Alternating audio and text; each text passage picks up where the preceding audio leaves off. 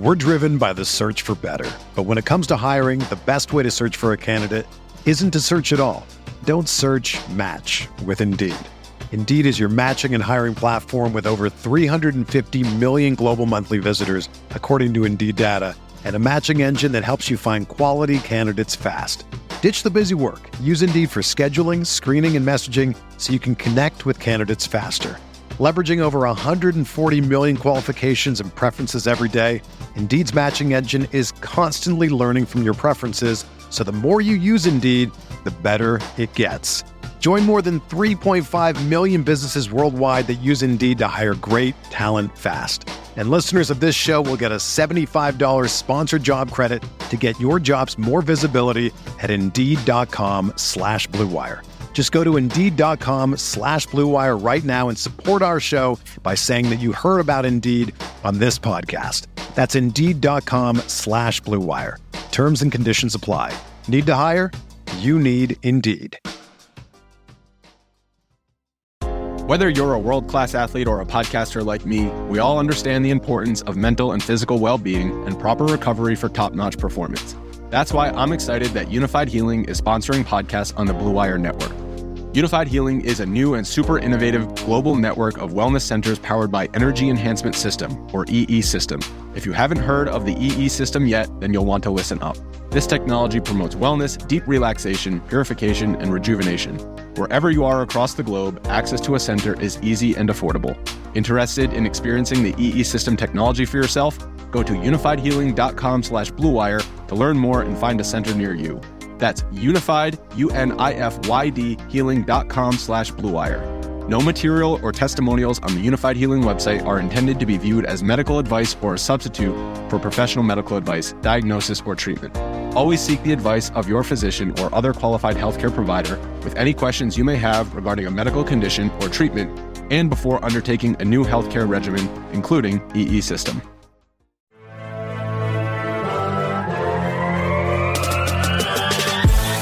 Minutes a day, 365 days a year.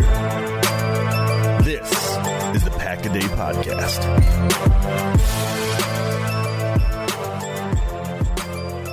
What's going on, Packers fans and Pack-A-Day Podcast listeners? Welcome to another Saturday edition of the Pack-A-Day Podcast, your only Packers podcast for 365 days of news, knowledge, and insight to get you up to date on your favorite team, the Green Bay Packers, at 1265 Lombardi Ave. I, of course, am Matt Freilich. Alongside me once again, and as always, Eli Berkovitz and Janelle Mackey. We are fully into the NFL offseason once again, and we are trying to come up with as much topics and insight as we can. This week was, again, as we saw it, we sit and wait for our Friday evening, Saturday release show. We saw and heard about Aaron Rodgers going on another medical retreat, if you will.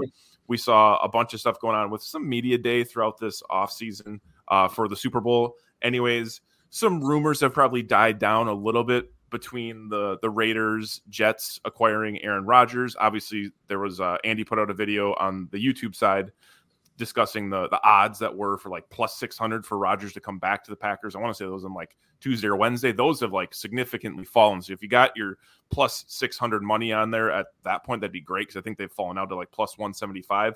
But that's really what's gone on all week. However, we did get a little nugget on Thursday night.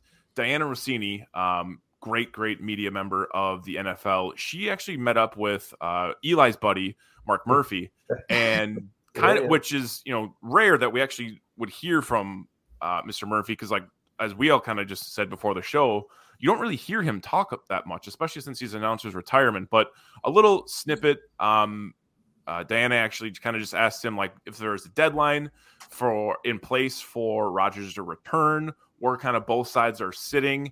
And here's where everything sits. So to keep in mind, the new league year does start March 15th. So about 33 days when we're releasing this episode. Wow. 28 days in February. So basically, Murphy said that there hasn't been a deadline made. We both realize the sooner the decision made is the better. Goody has been in contact with him, regular contact with Rodgers, and I think Rodgers has expressed that he doesn't want to drag it on, which he has said multiple times. So all that being said, it did sound like, also based off his Tuesday comments on the Pat McAfee show, that after he gets out of his darkness retreat, which I believe is next week, he plans to make a decision after that. So looking at the calendar here, let's assume next week he gets in Monday, goes out for 4 days. I'm sure there's a little recovery after, let's say, by the 20th, between the 20th and the 10th, we should probably have a conversation, or at least an answer. So that's, if I had to guess, to pinpoint where that would be, because then the league week would start like that next Wednesday after the 10th on that Friday. So kind of just pushing, the timeline a little bit off with his darkness retreat. I guess that kind of gets us to a different threshold. Not sure if he'll instantaneously do it after he has some realization and whatever comes to light. No pun intended, from the darkness retreat after that. But ultimately, that is the only really news and notes as we gathered through this offseason. However, last night on Thursday, why Dan Senior was there, NFL honors came out. Unfortunately, the one I think that everyone was looking for from the Packers side was Aaron Jones with the Walter Payton Man of the Year award. He has consistently been up for that. He unfortunately didn't win that. Went to Dak Prescott, which is great. All 32 gentlemen are obviously winners, just what they're doing to give back to their community. But all that being said, we wanted to come up with our own NFL honors list, going through, Coach of the Year for the Packers, Offensive Rookie of the Year, MVP, et cetera, et cetera. So we have 8 of them to go through: MVP, Offensive Player of the Year, Defensive Player of the Year, Coach of the Year, Comeback Player of the Year, Play or Moment of the Year, and then Offensive and Defensive Rookie of the Year. I ran through those way better than I did in pre-production trying to get those out. So we're going to start with, we'll start just top to bottom, I think, guys. Which, I'm gonna mix it up. I'm gonna take some liberties here. We're gonna start with the rookies, because why not? It's the first year in. We'll start out slow here. So we're gonna start out with we'll start with the Offensive Rookie of the Year. I feel like it's a kind of a consensus on this one. This will get us onto a steady path forward, guys. So, Eli, I'm going to start with you. Who is your Offensive Rookie of the Year for the 2022 Green Bay Packers? Well, as I said before the show, I don't see any way it doesn't go to Sean Ryan. But if it wasn't Sean Ryan, I would say Christian Watson. Considering, obviously this I think would be almost anyone's answer. But just, again, what he did those 4 or 5 weeks or whatever it was, the middle of the season was a story. Basically the only guy to do what he's done. He went, over the span of 4 games, scoring 8 total touchdowns. Just absolutely dominant, and I don't see any other pick other than Christian Watson here. Janelle, do you agree? Yeah, first of all, sorry. I think my upstairs neighbor is vacuuming. So if you hear anything like that, please disregard. But yeah, it was one of the easiest answers for our awards here. And I know we said we would probably have a lot of crossover with who we picked on our list, just because there are some super obvious ones. And Christian Watson, I know he kind of had a bumpy start because of the injuries and just not being able to find consistent time on the field. But when he was out there, and when you're being compared to Randy Moss and putting up numbers like he was and just being an absolute game changer and becoming a reliable target for Rodgers or Love or whoever was playing quarterback at the time, I think it just showed, he's going to be extremely valuable in the coming years. And, maybe it kind of helps, like, okay, yeah, they didn't take a first-round wide receiver, but that doesn't mean that the talent isn't there. And he has the ability to play like what could have been a first-round receiver. So, he was just an absolute blast to watch. And the way, like, his speed, he's going to make it tough on defenses going forward. And I think it's just awesome to see, especially, we're kind of waiting to see with the MVS piece. Obviously, nobody was ever going to fill Devontae's shoes, but when you can get that deep threat that MVS was in, Christian Watson, and the way that he can just extend plays with his speed, and, guys just can't catch him. So once he was able to, obviously there was the really bad drop in Minnesota week 1, but he has obviously redeemed himself throughout the season. And I'm really hoping that it just stays consistent that way, and there's no sophomore year slump or anything like that, but I don't expect that from him at all. So yeah, easy choice here that he was our Offensive Rookie of the Year for sure. Yeah, no doubt. I think what you both said is absolutely correct. And if you think about it, like he really only broke out halfway through the season and still put up some pretty damn great, statistical numbers. Also impacted that offense quite a bit when they needed a lift there. I think so obviously I'm picking Christian Watson as well. I think there's obviously a conversation to be had about Romeo Doubs.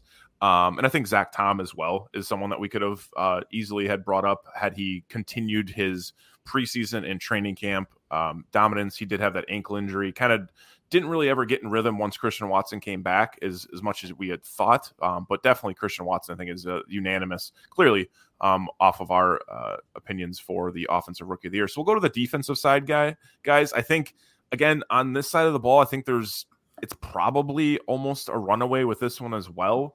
You would have looked for a couple other players maybe to contribute this year. I'll start. I'm picking Quay Walker. I know there's probably a conversation for Devontae Wyatt and Enagbare. If either of you guys want to make an argument for either of those, I'll happily hear them because I definitely considered them, or at least Enagbare more than Devontae Wyatt, obviously, in consideration, over maybe the unanimous of Christian Watson for the offensive side. But I'm going to go with Quay Walker.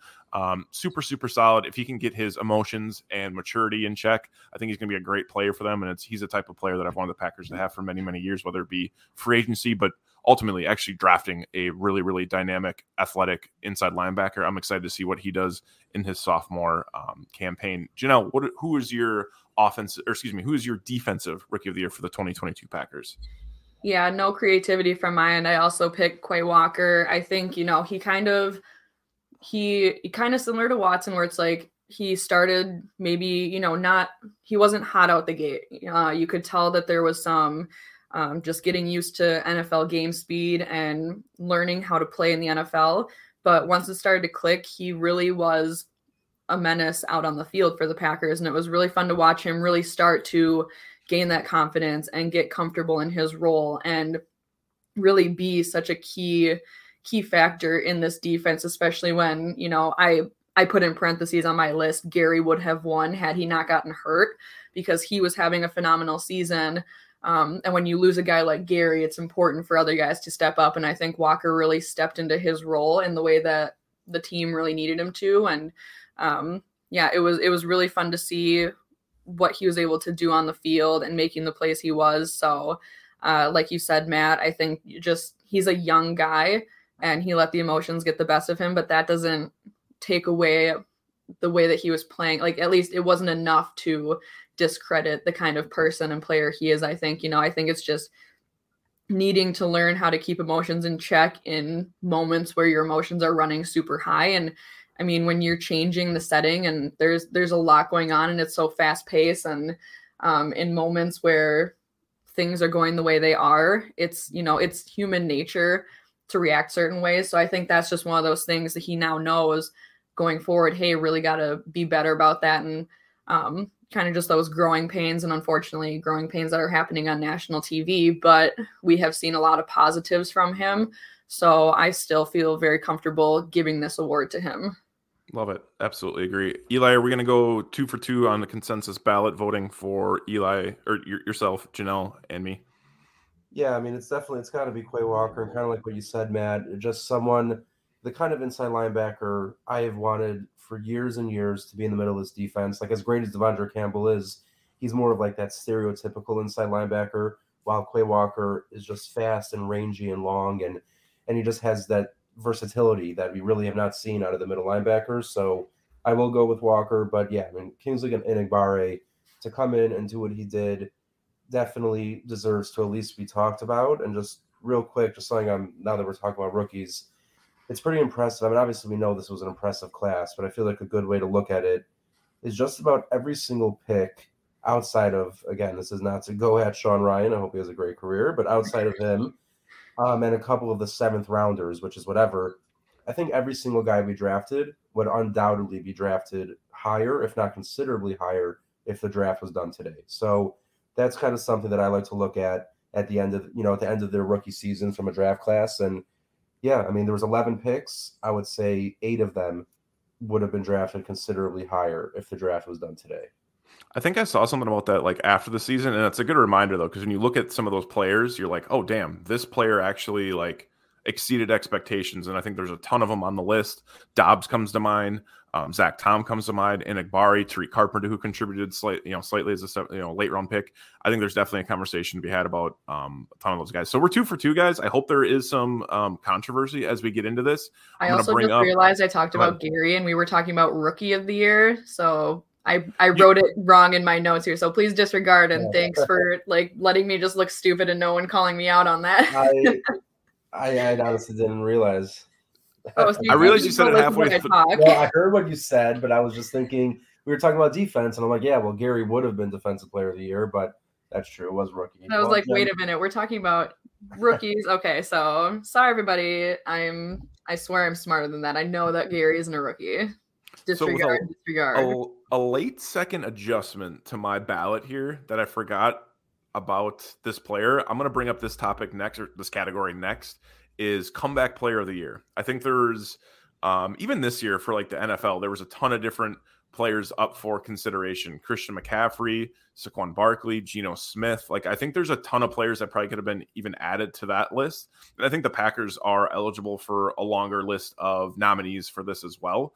I know even just debating before the show, there was at least 2 that we were completely on board on. I have a different one that I'm going to bring up, but I know there's going to be some disparity between this one. So comeback player of the year, Janelle, who is your comeback player of the year for the Green Bay Packers? Yeah, I mean, this one was really tough because obviously, we talked a lot throughout the season about the injury report. So we were constantly talking about David Bakhtiari and Elgton Jenkins, and they're both, it seems very simultaneous, they're neck and neck with the award. But I do think just based on a lot of the numbers that I've seen when Bakhtiari's on the field, his protection and all that kind of stuff, I would have to go with Bakhtiari for it. Even though I love Elgton Jenkins, and I wish I could pick them both, but I think just based on the statistical standpoint, when Bakhtiari was on the field, I think that he was doing his job the way that he's supposed to, and as one of the best blindside blockers in the league. I think that it's tough, especially because offensive linemen, they don't really get stats the way that a lot of other players do, where it's not the pretty looking stats where you can look and say, oh well, they got hurt last year and then they came back this year and they had 1,000 yards and 16 touchdowns. It's a lot different looking at linemen, which I think is what makes it tougher that they're both linemen that I'm trying to compare. But I do think that just statistically looking at Bakhtiari's numbers, I really liked what I saw from him. And I mean, he really had to battle through a lot of adversity to get to the position that he was at, where he was actually able to play those games. And it's been a long time coming for him. So you just think about everything that he went through to in his road to recovery and finally getting the opportunity and then putting up the numbers that he did in his position. I had to lean more his way for sure. Love it. I think there's definitely what you mentioned too, statistically, stats aside for offensive linemen, it's one of those things that's almost like a kicker or punter. You never really care about them until they're they're not even on your radar until they suck. And then you're this guy's terrible. And you never realize that a guy has never given up a sack, maybe throughout a whole season, or has the best pressure rate or whatever, against the pressure. So I think, definitely the way Bakhtiari rebounded this year, I think was great. Did have a little bit of a setback, which is one reason why I didn't pick him. I'm interested if Eli agrees. Yeah, I'm interested if Eli agrees with Bakhtiari, picks the other lineman that we had mentioned, or someone else. As much as I do love Elgton Jenkins, which is very much, I got to go with Bakhtiari. I mean, it's they both came back from ACLs, obviously, but we know Bakhtiari's was really a rare case, and it just taken so long, and we really didn't know. Coming into this year, we had no idea if we were ever going to see the David Bakhtiari that we were all used to seeing, and he came in, not a single sack, not a single hit on the quarterback. He was ranked up there once again with all of the elite tackles in the entire NFL. Him, Lane Johnson, great company. Yeah, he missed some time, but, it was a fluke, injury with the appendectomy, not more concerned about the knee.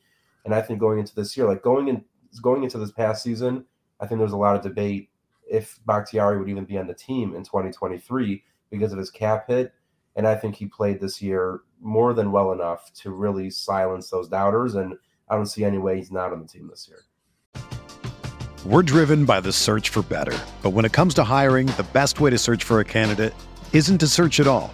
Don't search, match with Indeed. Indeed is your matching and hiring platform with over 350 million global monthly visitors, according to Indeed data, and a matching engine that helps you find quality candidates fast. Ditch the busy work. Use Indeed for scheduling, screening, and messaging so you can connect with candidates faster. Leveraging over 140 million qualifications and preferences every day, Indeed's matching engine is constantly learning from your preferences, so the more you use Indeed, the better it gets. Join more than 3.5 million businesses worldwide that use Indeed to hire great talent fast. And listeners of this show will get a $75 sponsored job credit to get your jobs more visibility at Indeed.com/Blue Wire. Just go to Indeed.com/Blue Wire right now and support our show by saying that you heard about Indeed on this podcast. That's Indeed.com/Blue Wire. Terms and conditions apply. Need to hire? You need Indeed. When you need mealtime inspiration, it's worth shopping Kroger, where you'll find over 30,000 mouth-watering choices that excite your inner foodie. And no matter what tasty choice you make, you'll enjoy our everyday low prices, plus extra ways to save, like digital coupons worth over $600 each week. You can also save up to $1 off per gallon at the pump with fuel points. More savings and more inspiring flavors make shopping Kroger worth it every time. Kroger, fresh for everyone. Fuel restrictions apply. I like it. Good conversation. I'm really curious who popped into Matt's head. So this is like I was, being the host of this, right? I can kind of position myself like I'm going to maybe wait until later to bring this position up, or offensive rookie, defensive rookie. It seemed very easy that we could just run with those. I was going to wait for comeback player of the year later, but I was like, I want to get this one out of the way because I know this player might be used as a defensive player of the year. I'm going to go with Jair Alexander. Because if you go back to 2021, right, he played in basically only 3.5 games. He gets hurt in that week 4 against Pittsburgh with the shoulder. We all assume it's like, he'll be back eventually. They shut him down, put him on an IR. He's not even activated until the playoff game, which he only plays in like 15% of the snaps in that game. Is essentially a non-factor in that Niners game. And then he comes back this year, leads the team in picks with 5, plays not all the snaps. He definitely goes out in the week 3 game versus Tampa and then sits out versus New England. But ultimately, he kind of responded back. And people, I think, were kind of on him pretty hard in the beginning of the year, especially he wasn't being as dynamic with the pass breakups maybe in the first couple weeks of the first month. He, it's like, did he get his bag and just kind of sit on it? Like, what's going on? But he really came on towards, I would say, the last 2/3 of the season and definitely contributed really, really well in the back end of that defense that was kind of inconsistent, between Eric Stokes getting banged up, Rasul Douglas trying to find his way, Darnell Savage and Amos struggling, Rudy Ford stepping in. So I'm going to go with Jair Alexander. I think he had a great comeback year and definitely is what we come to expect as a Packers fan. And I think it kind of puts that 2021 season in a little bit of perspective. He probably was dealing with quite an injury, especially with them shutting him down that long, and also just the way they were evaluating that injury. He's a really, really young talent. We're giving him a lot of money. Let's make sure we don't stunt his growth. And he clearly responded in 2022. So he's going to be my comeback player of the year. Somehow Elton Jenkins gets snubbed off this, which I thought out of the 3 of us we would have picked, but sometimes that's just the way it goes, right? Comeback player of the year, like we said. That was a good pull, Matt. Honestly, I kind of forgot he missed as much time as he did last year. So pretty hard to argue on that. For some reason, I thought that I went to that Steelers game. I thought it was later in the year, but yeah, it was, what was it, week 4, did I say? That's crazy. Yeah, he was just really out that damn long. So I'm going to go with Jair. Let's go now to as we transition a little bit here, we'll go player of the moment of the year. Another one where if we all agree on one, I would be shocked. Maybe we will. There's an opportunity there. Play of the year, moment of the year. Eli, why don't we start with you? This is definitely the one that I probably struggled with the most. Had to look back at the games, kind of remember, because there's, even in a losing season, a lot of big moments, a lot of exciting times. But I don't know how I can pick anything that's not Keyshawn Nixon's return versus the Vikings. Okay. Number one, being a Packer fan, we all know that we basically do not get to see anything positive on special teams, let alone a touchdown. And it was right in the heat of that 4-game winning streak against the Vikings, obviously, who had a terrific season. And right after that opening touchdown, touchdown for the Vikings, to come back and take that to the house the way he did. I mean, Jen, you were there. I don't know if Lambeau Field lost its mind more than on that moment the whole season. Well, he literally, yeah, because I was in the end zone, like in the picture that I found, like my hand kind of makes to the back of my head. But yeah, so it was right there. I didn't pick that moment because I knew somebody else would, so I wanted to be able to talk about other things. But yeah, I mean, that was just, it set the tone for that game, and they rode the momentum throughout it. So yeah, I mean, it was such an amazing moment, especially because the view that I had being in the end zone, I could see him running basically at me, which was super cool just to see him find that gap and just take off. And then, yeah, I mean, he was a really special player in a lot of big moments, but that one for sure just set up just an absolute curb stomping against the Vikings, which, I mean, we all love to see. So that was amazing. So yeah, I think that that was at the top of my list, but I went with something else just so we could discuss other things. But yeah, I mean, Keyshawn Nixon, he was such a treat to watch this year, and to be able to see those kinds of things in person. Yeah, I mean, it almost leaves you speechless, just the way, seeing it in person the way that we did. And yeah, it was incredible. And Lambeau was ecstatic, and people are screaming. It's so early on in the game. And unfortunately, I wish we would have had that kind of momentum at the beginning of the season, but it's never too late to be able to celebrate those kinds of things. Any type of big play when you're at a game is just wild, whether it's like a long run. Mostly it's runs. Like passes are tough because there's so much chaos and the ball's in the air and you're following it. But like a long run or like a kick return is absolutely awesome to see. Right. I think the Christian Nixon one's a great pick. Yeah. Janelle, what was your player moment of the year? So it's from the same game. Okay. It's nothing statistical, but one of my favorite moments of the year was Jair grittying on Justin Jefferson. I mean, as a Minnesotan who loves the Packers and hates the Vikings, you know, all the crap that Jair talked, and everybody was like, oh, like he needs to get his head checked, all this stuff, talking about, you know, everybody just worried, like, is he okay? Like, there's no way. And then he goes out there and shuts Jefferson down and gritties on him. And Paul Allen's so upset on Twitter, and life was just so good. And everyone's so mad about it. And I loved it because, I mean, like I said, I'm here in Minnesota. Kids gritty up and down the halls all the time. And they were all so mad on Monday, like, oh, he didn't even gritty right. He didn't do it well. Like you could just taste the bitterness and the salt in the air. And it was amazing. So that's one of the things I'll remember most from the season. Like there's a lot of really big plays and things that'll go in the stat book. But I mean, that moment, it was just so sweet for me as someone who is surrounded by too much purple. That moment, that's going to stick with me for a long, long time. Yeah. Not a stat, not a highlight reel in the sense, and not a, you know, anything statistical or added to the scoreboard or the box score, but definitely helps the pettiness meter for Janelle living in Minnesota, getting Jair to gritty in front of Justin Jefferson. That was similar to, you know, Rodgers' salute to Soldier Field for me here in Chicago. I basically walked around the entire city throwing that around at people. I don't even know if they were Bears fans. I was just saluting them, and they had to deal with it. I am definitely on mine bending the rules quite a bit, but I'm going to take liberty with that. So I am going to go, and it was actually, I think it was Eli's honorable mention that he had in his list, and this was the first one that popped into my head. It was basically the entire game that was for Christian Watson after he had those couple drops versus the Dallas Cowboys. And I realize that's not a moment or a single play. You could make an argument it's a moment because it wasn't the entire game, but I was at that game, and honestly, I was so pissed when he dropped those first couple passes. I'm like, here we go. Like this, we need to make some plays against Dallas. They're a damn good team. And then to see him, like, I completely changed my tune about him in that game. Not like across like his whole season, but I'm like, okay, clearly there's some positives we can take away from this. He's going up against Trayvon Diggs or any of the other corners they had out there. And just to, you know, rack up 3 touchdowns. There was a couple plays where it was like he's just running past people in, you know, towards the end zone.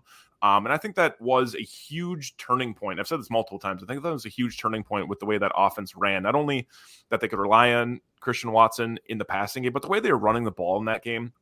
motioning in and out of certain personnel sets, out of the shotgun formation, 2-back set, putting in Josiah DeGuara in motion from outside to get some crackbacks for some run fit. So ultimately, I'm going to go with that one because I think it was just a super impactful moment for the team, and finally for all Packers fans, including myself at the game, to be like, wow, I'm done with Christian Watson, to be like, okay, this guy can actually contribute and he can be a star eventually.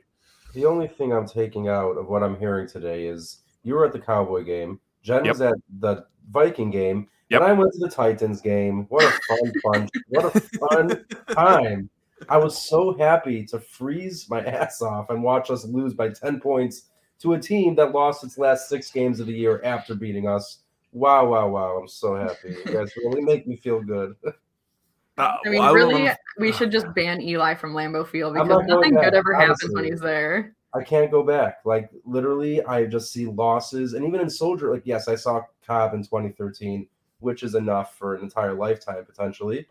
But yeah, just losses all over. I'm just a walking L. I love it. Like, I've seen Hail Marys, I've seen kick returns, I've seen pick sixes, and Eli's like, I've seen L's. How funny, Jen. How hilarious. I think it's hilarious for sure. I've seen, I was at the Rodgers. Well, weren't you at the knee game? No, I was at the 2013 collarbone game. Or was that Matt that was at the knee game? I was not. No, I was not at that. Somebody else around here. Maybe it was Dan. I know somebody else was at the knee game. Yeah, I think it was Dan. I think you guys, because he always goes to the home opener. Yep. It was Dan then. All I remember from that, not to go on a super riff here, but all I remember from that Tennessee game is Treylon Burks, rookie, breaking out, and like Austin Hooper just like going crazy. Austin Hooper, why are these guys 2017 Falcons, Austin Hooper, Shannon Sharp reincarnated. What's happening? Derrick Henry throwing touchdowns to Austin Hooper. I thought I was on mushrooms. I don't know. I feel like this.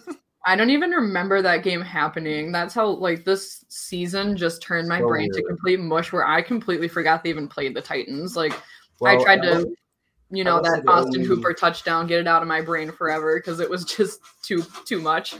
Bad. Yeah, well, I sat next to one of the 17 Titans fans in the stadium, and he was maybe the most annoying person alive. So that was fun. But I could be wrong, but I'm not, obviously. I feel like almost certainly I saw Aaron Rodgers, hopefully not last, but possibly last free play touchdown, because he threw that free play touchdown to Watson. So that's something. I'll take it. Potentially see some history there. It was very exciting, though. To see Watson scoring 2 touchdowns kind of made up for the overall depressing end of that night. Silver lining. Let's go now, guys. We have 4 left here. Let's get through these. Defensive player of the year. I'll start. I think this one was tough for me, honestly. I already used Jair up. I obviously could use him again. I would have probably picked him, but I didn't have him slotted in here. Janelle had mentioned, I think, unanimously, if Rashawn Gary plays the entire season, he is definitely the defensive player of the year based off of the year he was having.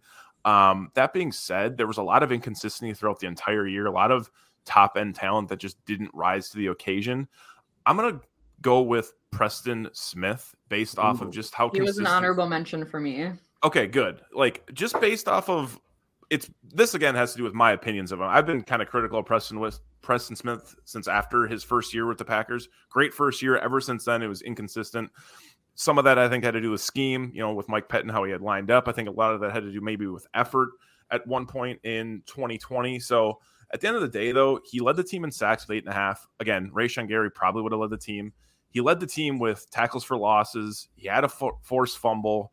I just feel like when Rashawn Gary went down and we already were thin at that position, he at least had some stability there in a position that it was like, what the hell are we going to get out of the rest of these cast of characters from the other side? Because it was a constant rotation between who's going to rush the passer on the opposite side of Preston Smith. I saw he played pretty consistent football. It's not a sexy pick by no means. I'm not super excited about it, but I felt like everything was like a B or a C to pick. There's no A or a slam dunk consensus one like the offensive rookie or defensive rookie.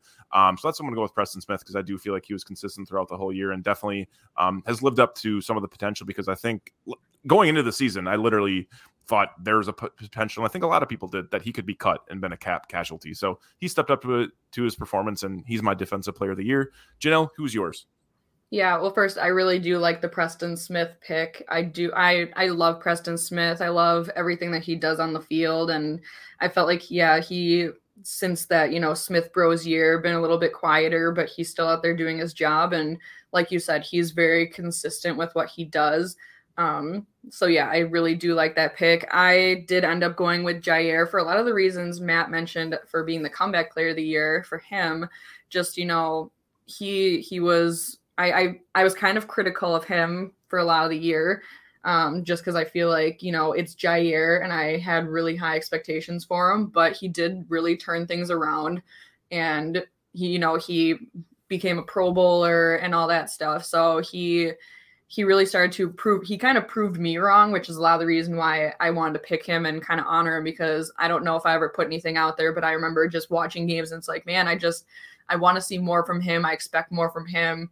And then he eventually got to that point where he was like, I'm going to shut you up and I'm going to play ball. And yeah, so that's exactly what he did. And I think that a lot of the words that he was saying, he was backing up with his actions, kind of like how I mentioned before that Minnesota game. Just he talks a lot, but he has the ability to go in there and then back up what he's saying. Like, he knows that he's good. He has the confidence. And I kind of like that cocky swagger that he has where, if he didn't play for the Packers, I'd probably despise him. But because he plays for my team, I love it. And yeah, I just think there's a lot of, he was able to really pull things together in a, DB room that was kind of struggling a little bit. We weren't seeing the performances we thought we would from guys like Douglas, and Stokes got hurt and the safeties were kind of struggling. So I felt like he was a pretty good constant back there, even if he wasn't, the player that we thought he was, not like the explosive plays as much as, we've maybe seen in previous years, but he was good enough for me, and he really turned it around at the end. And yeah, I mean, it's really hard to not want to give him this award based on the way he finished the season. No doubt. Eli, your defensive player of the year, my man. Yeah, so I mean, Jair, kind of the most logical pick, I would say. And yeah, like you both said, didn't start off great, but really, really came on strong. And not only came on strong, but also he had big plays in the bigger moments. Like, not only was he making big plays, but specifically at the big moments, end of games, or when you're covering arguably the best receiver in the NFL. Obviously, that's Davante Adams, but close with Justin Jefferson and doing what he did in that game. And also, by the way, Matt, I do love the Preston Smith pick. And I will say, I guess we're all on the same page with that, but Preston Smith, low-key, one of my favorite players on the Packers. I just feel like maybe it's because of how opposite of Za'Darius he is, but just a great locker room guy. Goes, does his job, no drama, always good vibes. Just love Preston Smith. But I'm going to go actually with my defensive rookie of the year, and I'm going to stick with Quay Walker. Okay. I think for a middle linebacker, it's kind of like defensive tackle or tight end on offense. Like, rookie middle linebackers are generally not making big impacts. They're not even always playing a ton. And he went out there, and Devondre Campbell missed. He was on IR. I mean, he missed a handful of games, almost half the season. And outside of maybe the first game against Detroit, where Quay Walker was just then getting, calling the plays and doing all that. But from then on, he was phenomenal. And again, like I said, when about rookie, just so different from what we've had as an inside linebacker for the Packers. So yes, Jair, probably bigger highlight reel plays, but anchor of the defense, potentially future anchor of the defense, I think that's Quay Walker. I think there's definitely an argument pick for sure. Yeah, absolutely. Let's go to offensive player of the year. This one I kind of struggled with, you guys. I thought it was a little bit difficult, just because, again, similar to the defense, like there was a lot of guys I felt like that underperformed. I think there's probably maybe 3 or 4 to consider. I'll start. I went with Aaron Jones, offensive player of the year. I think he had his best statistical year, or at least rushing wise, with the Green Bay Packers. Only had 2 touchdowns, which kind of sucked. A.J. Dillon kind of gobbled up a lot of short yardage ones. But I felt like he was a consistent player. He did battle with a couple fumbles throughout the year, which was not great. He's seemed to have that every once in a while. They kind of go in waves for him, which is kind of a issue. Not really a big fan of that. But ultimately, that's who I went with. He had almost 60 grabs, almost 400 yards, 5 receiving touchdowns, I think, which was big too. He was the biggest bright spot for them when they couldn't figure out what was going on with those receivers, had maybe issues with the the offensive line earlier in the year. So I'm going to go with Aaron Jones. Again, not a sexy pick, but always an offensive weapon that they have for the Green Bay Packers. Eli, who's your offensive player of the year? Yeah, I can't really disagree with you on that one. I basically spent every single Friday here and Wednesday on Open Book just begging to see Aaron Jones touch the ball as much as possible. Like you said, highest rush total of his career. That's great. A very good receiving year with 5 touchdowns and a ton of receptions, a lot of yards. Yes, the rushing touchdowns were not there, but rushing touchdowns, and I think touchdowns in general, it's not, the end-all be-all of judging a person's season. And we all know, Aaron Jones, likely the most talented player on that offense, maybe the whole team. He's just special. Absolutely. Janelle?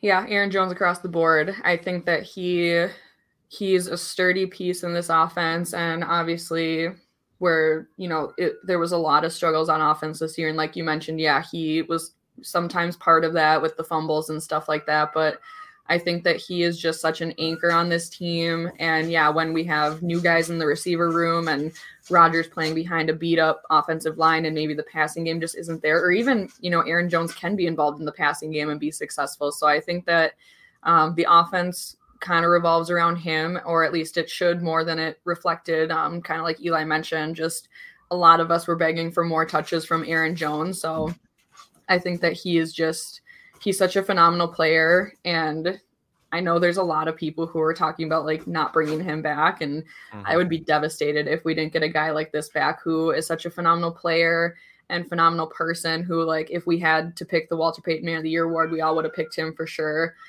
Just across the board again with him. He's everything that you want in a player. And it's really hard not to want to recognize all of his abilities on and off the field. Yeah, no doubt. I was surprised actually that we all went with this. I thought I thought Eli would sneak in an Aaron Rodgers on us, or someone maybe go with Christian Watson. Aaron Rodgers? Yeah, exactly. No. But I did think somebody would pick Watson. That was my honorable mention. No, I think Aaron Jones is obvious. AJ Dillon, even though the first half of the year very disappointing, but his finish was damn impressive. Definitely. So we got 2 left, guys. Coach of the year and MVP. We'll start with Coach of the year. My Coach of the year is Luke Butkus. I felt, again, this was really, really tough to pick because I felt like Matt LaFleur had his worst year. Steno, being the OC, didn't look that great, although he was kind of given a different deck of cards than previous offensive coordinator Nathaniel Hackett. I think Joe Barry, clearly not even on consideration. I think Rich Bisaccia is one you could maybe pick, but I think there's probably a conversation we'll get into as we go through this, giving our selections. So Luke Butkus is mine just based off of what he did in his first year as he was the assistant offensive line coach in 2021, took over the full-time role in 2022, and just being given as we mentioned with our offensive or comeback rookies of the year or comeback players of the year, the inconsistency between Elton Jenkins and Bakhtiari, what was going on with them, having some rookies that you're trying to get in there, figuring out that Royce Newman's not the guy, like just shuffling through all of that early in the year. I think he did a really damn good job. And after they kind of got their best 5 figured out halfway through the season and kind of were still shuffling around maybe in early to mid-October, once they found that consistency, I felt like it really, really held it down for them. And I've been very, very impressed throughout this entire year of that offensive line group. I think a lot of that goes to Luke Butkus, and not only him, but just like the way they've acquired talent, versatility. They spend draft capital on it, and they'll bring in guys when necessary. So Luke Butkus is mine. I'm really interested to hear what Janelle's is, and of course Eli's. But Janelle, why don't you go first with your Coach of the Year for the Packers? Yeah, I was only a little hesitant to give Bisaccia the award, but I am going to give it to him. And the only reason I was a little hesitant is because of the whole Amari Rodgers thing. But I'm not totally sure whose fault that fell on, if it was more him or LaFleur or a combination.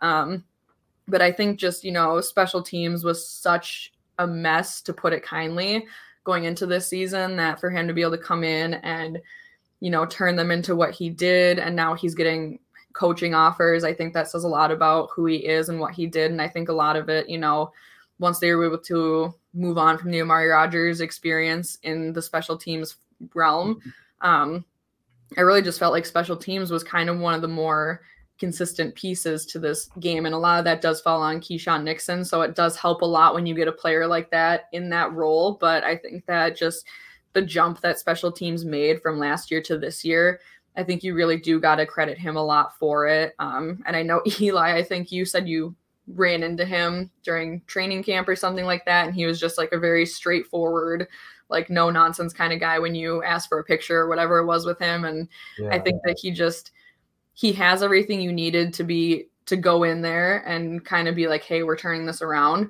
And, you know, your guys want to be able to have fun out there. But I think that we really did see what we needed to in the special teams. And this year could have been a lot worse had special teams been what they were last year. So I think special teams was honestly like a saving grace this year. So it's really hard for me to not want to give kudos to the coach of that position. So I'm giving it to Bisaccia.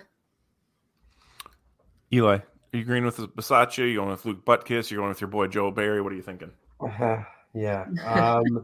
It is obviously very hard to argue against Bisaccia, but Jen does make a good point.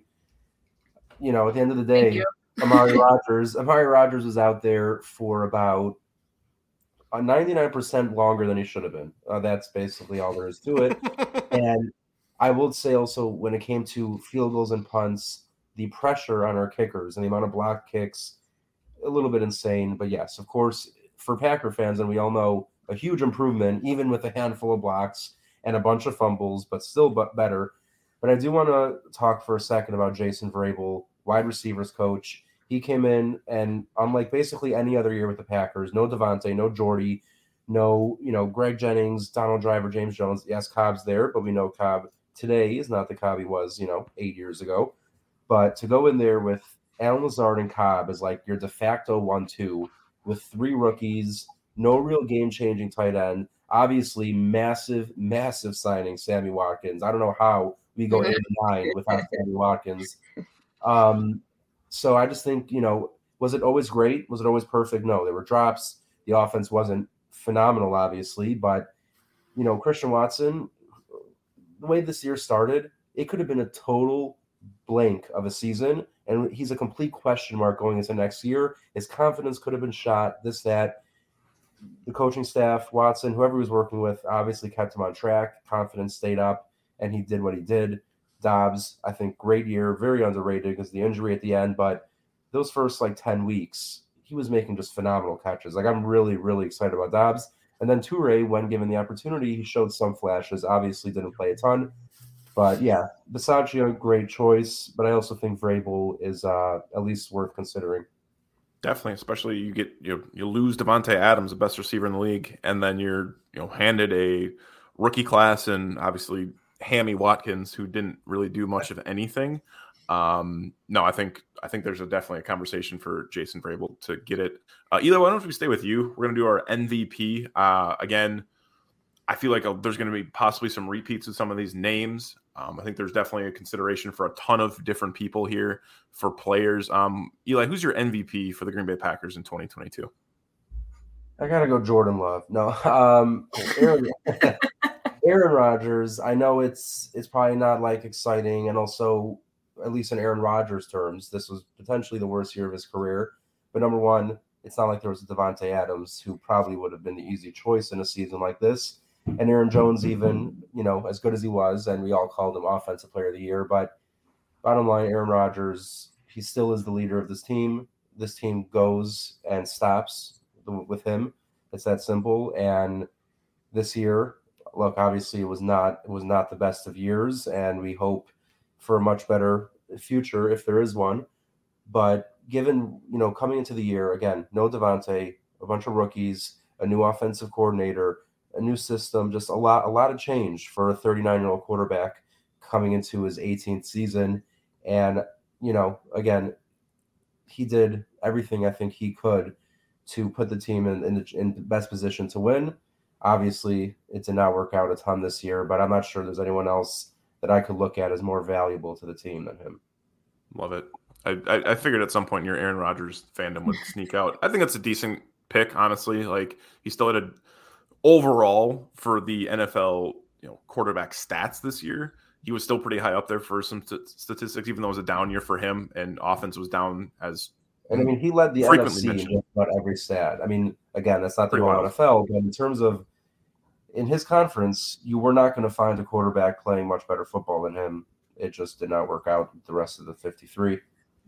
Absolutely. Oh, there are some people that are gonna have fun dragging you, Eli. Again, They're gonna be like, this guy. Like, seriously. come at me, bro. I'm ready. No, I have no. I have a really hard time ever talking bad about Aaron Rodgers just because of everything that he did as I was growing into my Packers and football overall fandom. So I will respect the pick for sure. Because like Matt just said, and you guys brought up, like, even though, yeah, our standards are ridiculously high because we've been so blessed with the quarterback position for so many years. I mean, basically since all three of us have been alive for sure. So even in down years, like in realm of like the whole, like the NFL as a whole, he's still up there with his numbers, but our standards at quarterback are just so high that, you know, I'm sure there's going to be a lot of controversy when people hear Eli picking Aaron Rodgers, but I mean, he's still a huge part of this team, and I think it's important to recognize that. You know, as the elder of this group, I know I'm older than Janelle. I think I'm older than Eli. I'm just going to pretend I'm that elder.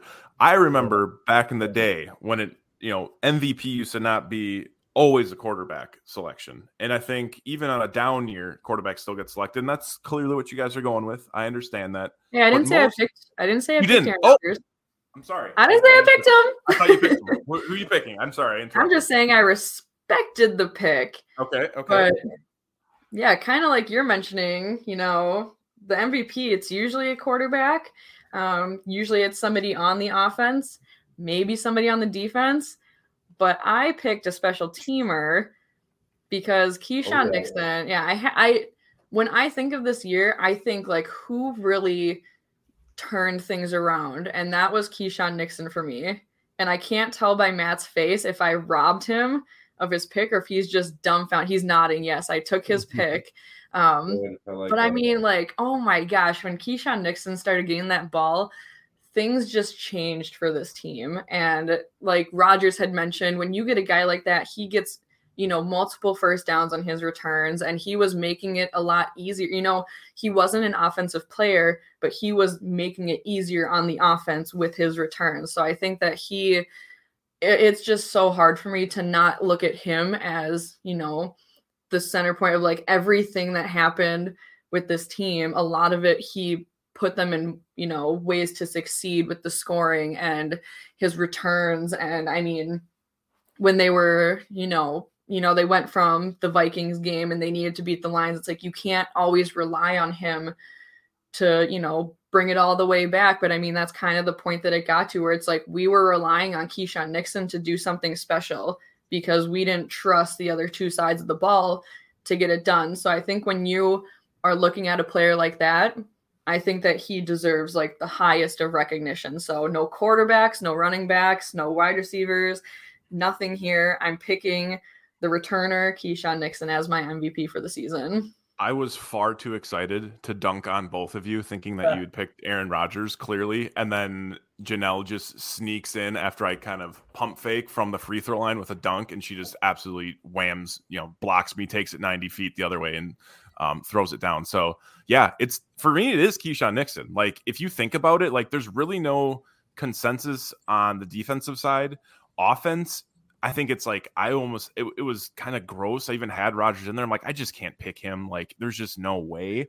And then you go back to, like, you know, that's what I was saying is like MVP is always quarterbacks. It's always quarterbacks. But like, really, like, when you break it down and it doesn't happen anymore, like, the most valuable player was Keyshawn Nixon once Amari Rodgers got out of there. If you look back to what he's actually done for the Packers, not only did he have 1,000 yards for them, in the kickoff return game. The last person to have 1,000 yards in the kick return game for the Packers was Will Blackman, now Twitter personality, who had 20 more attempts than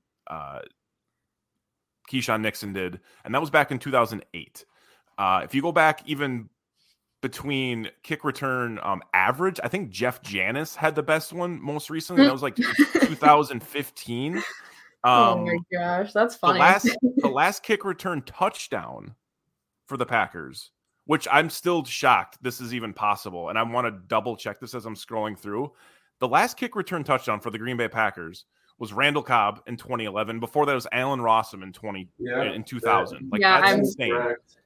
And then the last actual return overall was when Micah Hyde had 2 punt returns, I think in one of his final years for them, if I recall. So it's like what he did hasn't been done in, like, let's just call it a decade. Like, you know, there's Jeff Janis here, Micah Hyde here, but there's really been no consistent like since returner. The Super Bowl era team. It's disgusting. Really. Like, it doesn't make sense. So it's like, what can he do after this season? Can he contribute again in the return game, in the punt return game? They clearly struggle with the punt returner. Finally, they got him back there. I'm really excited to see what he does. I think I've just kind of convinced myself they will bring him back this next year in 2023 to re-sign him for a team-friendly deal. If they don't bring him back, it would be literally riot. I mean, it would be awful. The most worst malpractices we've seen the Packers do, and we've seen our fair share. But that would be, I mean, we all know, as great as it was, he's not going to be breaking the bank for a team. So if you do not bring this guy back, I would be sick.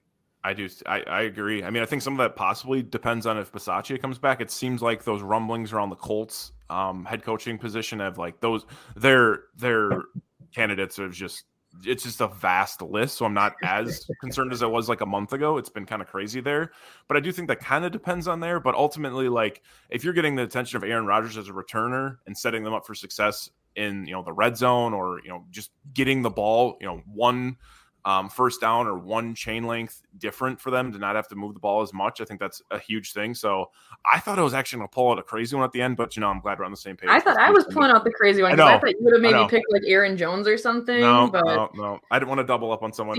Even though you're the elder, our brains still, you know, very much kind aligned. of, yeah. We've always been, you know, obviously very young and hip, cool guy, Aaron Rodgers, cool guy. Yep, offensive, you know, backward hat quarterback type guy. You know, I never told you guys because I just didn't want to make the show about me, but I'm actually currently on my 3rd day of darkness. I'm doing an 8-day retreat because I just feel like 4 days of darkness, it's not enough darkness. I need more darkness. So I'm doing 8 days. Give me all 8 days of darkness. That sounds terrifying. Basically, that's like the opposite, you know, of your Jewish heritage, where it's like 8 days of light, and you're like 8 days of darkness. What I'm going to do for 8 days is just take out everyone's candles in their home. You light a candle, I'm there. So Eli's going to blow out a candle every day instead of light one. Boom. That's going to be my throwback. I like that. It's good. Disgusting. Well, we appreciate you guys listening to the episode. Obviously, a little bit to get to for news around Mark Murphy. Definitely want to get our takes on the NFL honor stuff. I think it was fantastic to see, you know, even like we mentioned, Aaron Jones being up for a nomination. I know some people were talking about Christian Washington, but for offensive player too. I think there's a conversation to be had if he put up a whole season, but Garrett Wilson, I think, was well-deserved for the Jets on that front. For Pack a Day Podcast, make sure you guys are following on TikTok, Instagram, Twitter, wherever you want to follow us on social media. Please go subscribe on the YouTube side. Andy's crushing over there. We did a little bit of a rebrand, it looks like. Got some new graphics and updates and thumbnail stuff, which I know helps with the algorithm and people clicking on it. So please go engage with him over there. I can see every time I go over there and see the comments, it's not as much trolling these days. Pretty good, healthy span of comments in there. But of course, throughout this offseason, I'm sure there'll be some hot takes that Andy will try to infest hatred on the YouTube comment section of Pack a Day Podcast. For myself, Matt Freilich, you can still find me on Twitter at Matt_Frey_. That's at MATT_FRA_.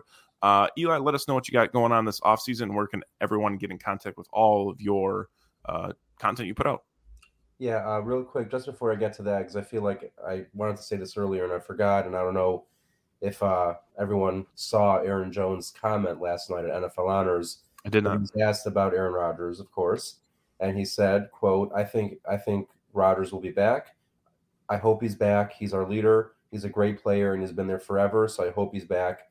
I enjoy playing with him. Obviously, you know, I don't think Aaron Jones would be out there and be like, nah, I don't need that guy. But it's at least something in this week of nothingness. But outside of that, yeah, as always, on Twitter at Book of Eli _NFL. Basically, all my content will run through there.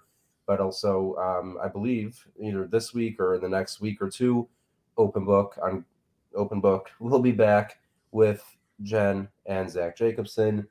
And, of course, every Saturday here on Pack-A-Day. And what am I blanking on? Oh, Packer Report for all of my draft writing will be over at Packer Report. So check that out, because this is usually the time of year when I do my most writing, check into the draft. And if you're interested in that stuff, head to Packer Report. Love it. Janelle, where can everyone find the content you're putting out these days, and where can they get in contact with you? Yeah, my usual, follow me on Twitter at BigMac_4. Obviously here every Saturday with Pack-A-Day podcast. And then, like Eli mentioned, we've been taking a small break over at Open Book on Game On Wisconsin, but we hope to be back, in the next couple weeks here. I do that with Eli and Zach. And then obviously before we go, I do just need to remind everyone that Adam Schefter let everyone know who will be eligible for the class of 2024 Hall of Fame. So the campaign for Jordy starts now. So everybody it was actually super disappointing logging into Twitter and seeing how many people were like, yeah, I love Jordy, but no, like, don't say anything. Like, why is the first thing you think of, like, he doesn't deserve it? So yeah, frustrated with people on Twitter. I know, by the way, like, yeah, I tweeted about it, and yes, it was mostly joking, but I got so many people like, no way is he first ballot. I'm like, dude, I don't think. Well, there's a lot of people who don't think he'll even make it. So I'm like, you guys, I don't know what I need to do, but I will figure out a way to get him in that Hall of Fame. So you're all gonna look foolish when it happens, because yeah, that's what I'm dedicating my entire life to right now, is the Jordy, first ballot Hall of Fame. Get him to Canton for sure. So yeah, I mean, if you expect anything less of me, that's kind of on you. We don't, and I expect the shirts to be printing instantly. 2024 Jordy Nelson. I'll get Dakota Mitchell on the line, and we'll come up with some ideas. Yeah. Very smart. Very smart. And as always, if I didn't, make sure wherever you're listening to your podcast, you've at least subscribed at this point. Leave us a review. Let us know how we're doing, if we suck. And also, with a topic like this, as Janelle mentioned before we've been recording, if anyone's got any hot takes about any of the 8 honors we mentioned, please drop them on the comments on the YouTube, or excuse me, on the podcast side, wherever you get your podcast, Spotify, Apple Podcasts, or on Twitter. Ideally, you tag us and then let us know how correct we are, how terrible we are, if you have the exact board as us. But let us know what your thoughts are. We'd love to get your reaction. And if you have any outliers that we missed, because sometimes there are one, and then it makes me, throughout the day on a Saturday, be like, aha, this person, at Packers Cheesehead 1467878 is really, really smart. That was a really good selection he picked, and I forgot about. But for Janelle Mackey, Eli Berkovitz, and myself, Matt Freilich, you guys be well. Take care. Enjoy your Saturday. Tomorrow we got the Super Bowl. And then we have a long, long drought until, I guess, the Combine and a bunch of other, just things within the pecking order to get into the NFL offseason. But as always, go Pack, go.